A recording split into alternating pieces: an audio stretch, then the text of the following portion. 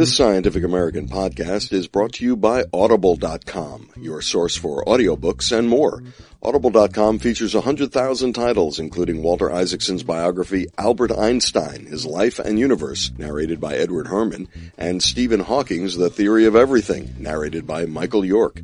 Right now, Audible.com is offering a free audiobook and a 1-month trial membership to the Scientific American audience. For details, go to audible.com/SciAm, S-C-I-A-M. Welcome to the Scientific American podcast, Science Talk, posted on April 2nd, 2013. I'm Steve Mirsky. This week on the podcast... No, it's not going to be exactly the same bat, but there are going to be a lot of them and they're going to be alive. And they're going to be continuing to behave like bats, expressing their batness, living and loving and eating insects the way bats should. That's Kent Redford. He's a conservation biologist. After completing his doctorate at Harvard, he postdoced and served on the faculty at the University of Florida. Starting in 1993, he worked with the Nature Conservancy, which he left in 1997, to join the Wildlife Conservation Society. Last year, he started his own firm, Archipelago Consulting. Redford recognized that synthetic biologists are creating transgenic organisms and altering the sources of natural products to an extent that conservationists may be unaware of, and that synthetic biologists may not realize the environmental issues of some of their work. So he organized a conference that starts April 9th at Clare College in England, titled How Will Synthetic Biology and Conservation Shape the Future of Nature? We talked about the issues the conference will address at Archipelago Consulting in Irvington, New York, about 20 miles up the Hudson from the city. Big conference coming up. Unfortunately, it's in England, unfortunately for me, in New York, but fortunate for people in Cambridge. Tell us a little bit about that conference. Yes, it's the meeting is going to take place the 9th to the 11th of April, so just a few weeks from now. It's going to be held in Clare College in Cambridge in the UK. And the impetus behind holding the meeting was to bring together two communities of practice which had never met each other previously. Yet they are about to meet each other in a very significant fashion.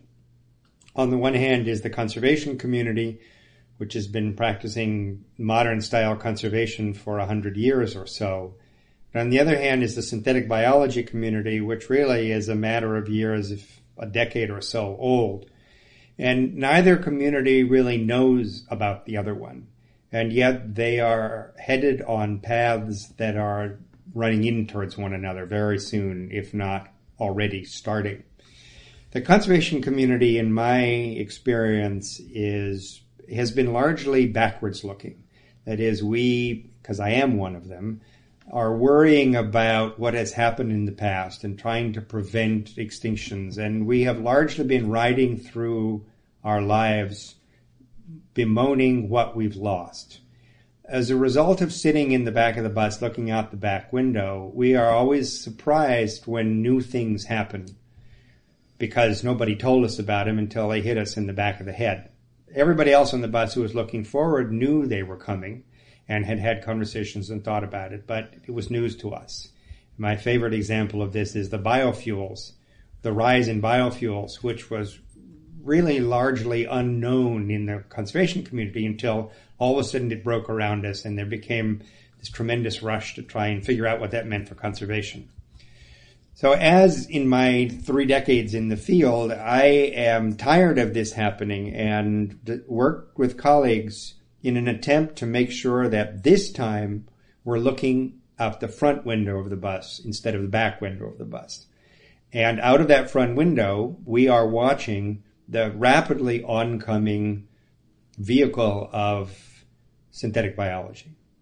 And so the meeting was designed as a first introduction to the two fields, one field to the other, to attempt to get the conservation community to be aware of these developments and to start to consider the potential implications. And at the same time, talk to the synthetic biology community and get them to think about the values that are biodiversity and conservation based that may be impacted by their practice, but also to see whether or not there are some things that they could do to help us with intractable problems that we have been unable to address ourselves. Can you give me some specifics of the problems you're talking about, the intractable ones? Well, I can tell you my favorite one. I have no idea whether it would work, but it's still my favorite. And that is the really unfortunate situation that is being faced by amphibians, particularly frogs, not all species, but a lot of species of frogs. And another issue, similar issue, being faced by bats, colonial roosting bats in the U.S., which is the white nose syndrome. Both of the diseases, the chytrid fungus with frogs and this white nose disease with bats, are fungal diseases. And the bat numbers have just collapsed in really unfortunate fashions as they have been dying in the roost from this disease. In the case of frogs, a whole set of species has gone extinct and many more are threatened with extinction because of these fungal diseases. We in the conservation community have really been able to do almost nothing about this except document the extinctions and the population declines. There have been some attempts to bring in colonies into captivity and try to prevent the complete loss of the species, but largely it's really a rearguard action. So my hope would be that there might be available through the techniques that synthetic biologists use a way to address these fungal disease problems. Now, when I try this out on my colleagues in the conservation community, they put their hand to their mouth and say, "Oh my God, I can't believe you're actually proposing releasing a new genetically modified organism." And my answer is, yes, that is what I am proposing if it's feasible and it makes sense. Because in the absence of that action, we stand to lose this tremendous number of species and populations that are not only of importance to humans, but important on their own right. And I don't know, but that's the kind of thing that I'm hoping we can talk to with the synthetic biology community. And since they don't know us and they don't know our problems, I seriously doubt they've even thought about this issue. Mm-hmm. And those are the kinds of conversations that I'm really hoping will take place at the meeting in early April. Just to pursue this a little bit, theoretically, what kind of altered organism are you talking about? Are you talking about doing some of the bats, doing some of the fungus? Well, I'm not a synthetic biologist. Right. I'm known for having ideas long before any data are available. So to me, the important thing is to ask the question of people who know the techniques, mm-hmm. and to see whether or not they are interested and able to develop tools to address them. But in this case, it may be that changing the bats and the fungus might both be possible. Mm-hmm. So, for example, it appears that the white nose syndrome fungus is found in Europe, and it doesn't kill European bats. Right. And it does kill North American bats. So that suggests that there may be a genetic basis that has a genetic basis for the resistance of European bats that might be something that could be available to use with these bats. I don't know. What I want to do is use that as an example of the kind of question right. that we would like to pursue with this new community. So best case scenario, there's a gene for resistance in the European species, and we find that gene and insert it into American bats and let them breed with the new gene so that they don't succumb to the disease. Yes, and I know what the immediate response is from my colleagues and others, which is, oh my God, then it's not going to be the same bat. Right. And my answer is going to be, no, it's not going to be exactly the same bat, but there are going to be a lot of them and they're going to be alive. And right. they're going to be continuing to behave like bats, expressing their batness, living and loving and eating insects the way bats should. And who cares if it has this other gene? I don't. You don't, but a lot of conservationists do, as you say. And there's almost a fly in amber kind of notion that everything has to stay exactly the way it is or it's no good. Yeah, so it's an interesting image you use because it was the mosquito in amber that was the start of Jurassic Park. Right. So you may be stuck in the amber, but that doesn't mean you're going to remain inert. And not that there's going to be DNA to make dinosaurs taken out of mosquitoes in amber, but the point is that our notion of what is hybrid and what is pure is really a human value-based view of the world, which is not manifested in most species. That is, purity largely doesn't exist. The notion of what a species is, when you look carefully at the definitions, frequently involves introgression, that is, genes coming from other species and mixing with this. And I was invited to give a presentation 10 days ago at a meeting that Revive and Restore, the organization, put together with the National Geographic Society called De-Extinction. Right. And it was held at the National Geographic Society. Anyway, my talk was called Tainted Species with a question mark. And it raised this exact question of what it is about humans that makes us really relish and desire to maintain discrete categories while sanctioning anything that falls between those categories, yet simultaneously and against that background still embracing things that are hybrid. Mm-hmm. And this is such a dominant human position that the French anthropologist Claude Lévi-Strauss wrote a book called The Raw and the Cooked, which is exactly about this quality in humans.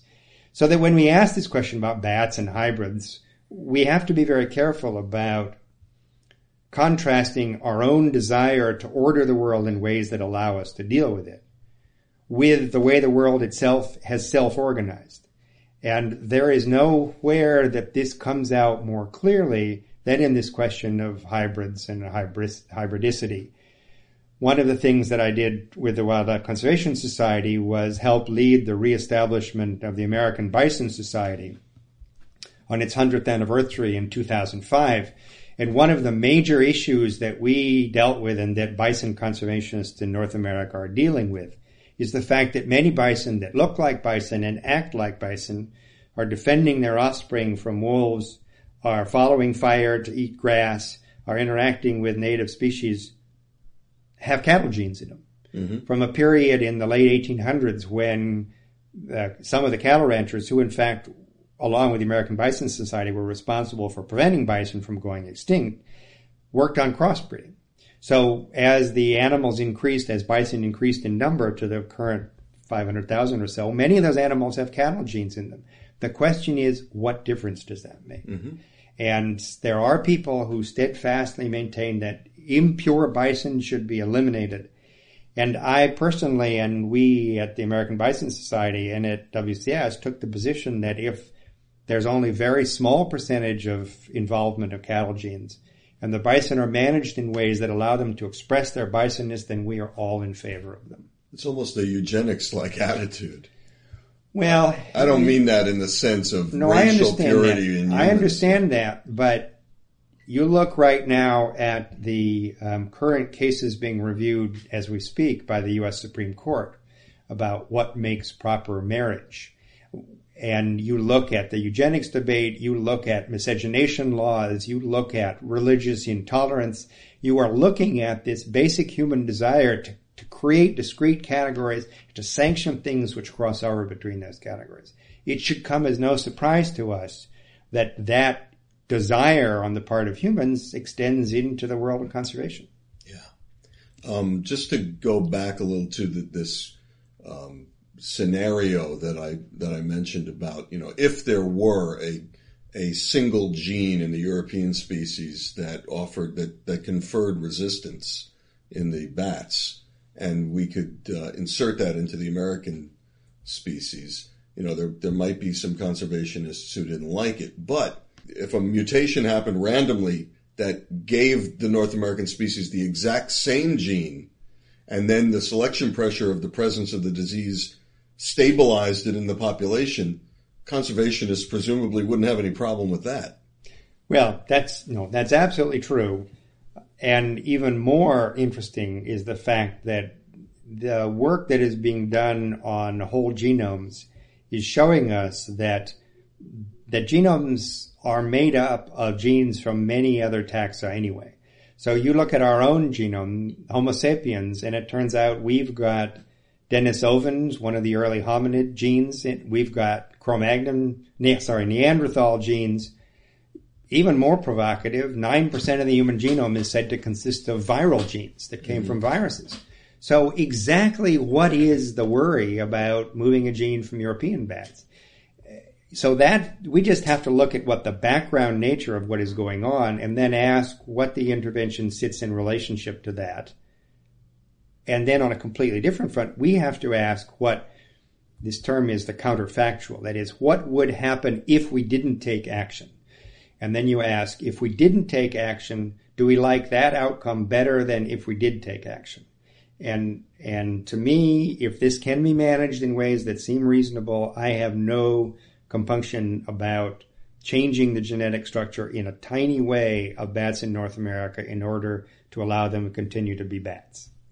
Now, what do we have to, as conservationists, then watch out for? Where do you put the line where there's stuff that we shouldn't be doing? I don't have an answer to that. I don't know, but I think that what I am asking my colleagues to do is to recognize that the answer to that question is only partially a science answer, and that much of it is a human values. It's almost an aesthetic choice sometimes. It's an aesthetic choice, and it's out of a sense of what you consider appropriate enough. This issue has come up in endangered species legislation, and the question of whether or not we should be practicing what is called genetic rescue, where you incorporate genes from non-local populations in order to allow the local population to persist. That was done with the Florida panther, where because of inbreeding, small population size, there was a sense that they were going extinct as a subspecies. And this is a subspecies level, and that it would be all right to introduce panthers, mountain lions, pumas from Texas in order to alter the gene pool of the Florida panthers and allow them a chance to survive. That was done, and it appears to have been successful. So is that a problem? Are you worried about the loss of purity? Or do you celebrate the fact that there are now healthier populations of Florida panthers? And here in the Northeast, the northeastern subspecies of peregrine went extinct. And the birds that were reintroduced came from 6 or 7 different subspecies of peregrines, including all the way from Australia. Some of these birds were introduced as adults, and some of them were bred with subspecies from Europe or the Pacific to create offspring that were released. And we've got peregrines just all over the Northeast, and people celebrate seeing them. These huge gatherings of people staring at birds when they show up, harassing pigeons and raising babies and being peregrines. Well, they're mongrels. Does that matter? Well, it doesn't matter to me. I'm just happy to have peregrines. And you're a mongrel too. I'm a mongrel too. That's right. Neanderthals and viruses in my genome, and I'm okay. Yeah, I saw a peregrine at the Rye marshlands. Yeah. And it probably flew up from, I don't know, the Whitestone Bridge in the Bronx, connecting the Bronx and Queens. And it's the only time I've seen a peregrine. I haven't been looking for them very hard, but it's the only time I've happened on a peregrine. And it's a real thrill. But I thought it was just a peregrine. I had no idea that, it might have some Australian genes in it. Well, does it matter? Not to me. It didn't matter to you. You saw it and you relished that sight and the way it was acting. And to me, that's reasonably good. Now, but let me ask you one thing about the bison as a case, because even if you could have the pure bison again, the habitat that they lived in doesn't exist anymore. So sometimes we look at the organism outside of its context, and it comes up better when there's talk recently about the possibility of resurrecting the passenger pigeon. But the passenger pigeon has such a unique lifestyle and life history where you need millions of them and they need a particular habitat, that the question then comes up, if you could bring back one passenger pigeon, what is it? It's not, it doesn't live the way that they lived. Well, okay, let's start with bison, which is where you started, and we could then go to passenger pigeons. Mm-hmm. So this species of bison, was only one of the species that existed in North America in the Pleistocene. There were much bigger bison and medium-sized bison, and this is the only one that made it. The ones that used to be there were bigger than the ones that are... much bigger. Wow. Yeah, much bigger. And they're gone, and this one has survived. But this one doesn't live in the same place that it lived in the Pleistocene. Right. So even if humans hadn't almost eliminated them in North America, they still wouldn't be living in the same place they'd been living then. So this notion about there being a or an habitat, and that if you don't have that habitat, then you don't have the species, fails to understand that the word habitat means the biophysical situation in which an animal finds itself. So the word habitat has to be modified by what species you're talking about. So if you have bison living relatively in the wild, then you have bison habitat. So their habitat is there because there they are. And besides, additionally, bison ranged all the way from Alaska to central Mexico. So they are not specific to any particular kind of habitat, but they can survive, the species can survive in very different climatic and vegetation zones, from high mountains to deserts in the Southwest. They're not just on Ted Turner's ranch. No, he's got a lot of them. So the thing about bison is that's not a good one to talk about in relationship to habitat, because it has such a broad habitat tolerance. It's much more interesting as a question when you talk about organisms like the Kehansi spray toad, which the Wildlife Conservation Society has been working on breeding and releasing to the wild. And they were fine. It's a little toad, beautiful little thing that, would sit on the end of your thumb on nail. They're that small. And they were found only in a gorge below a waterfall in Tanzania. And the river was dammed, and the spray, which came from the waterfall, which created this moist habitat where the toads were found, was eliminated. So there's a case where there really was a loss of habitat. Well, so those animals are now being reintroduced to the wild by installing artificial sprayers in order to create artificial habitat. But the animals appear to be okay, at least at this stage, in reintroducing them. So it's not clear that kind of this notion of there is no habitat is always grounds for saying, therefore, we shouldn't do anything. And I think that's particularly true of passenger pigeons. For one, we know only so much about their biology. And there is a speculation about how there need to be tens of thousands or hundreds of thousands in a flock in order for them to be able to reproduce. We don't, in fact, know that. And the technologies that are being proposed now for restoring passenger pigeons involve crosswalking passenger pigeon genome into band-tailed pigeon. So what you end up with will not be 100% passenger pigeon. It'll be some mixture of passenger pigeons and band-tailed pigeons. So we don't know what that kind of animal would need. But on top of that, at the same time, there is an effort ongoing to restore the American chestnut tree, largely through genetic alteration of the North American chestnut so that it's resistant to the chestnut blight. So maybe we will be restoring chestnut forests at the same time that we're trying to bring passenger pigeons back. I don't know. I don't think any of us know, but the interest is in trying to do something that provides a signal of hope and to enlist a new set of people with a new set of passions and technologies to try and address the serious problems being faced by those of us in conservation. Part 2 of my conversation with Kent Redford will be posted shortly.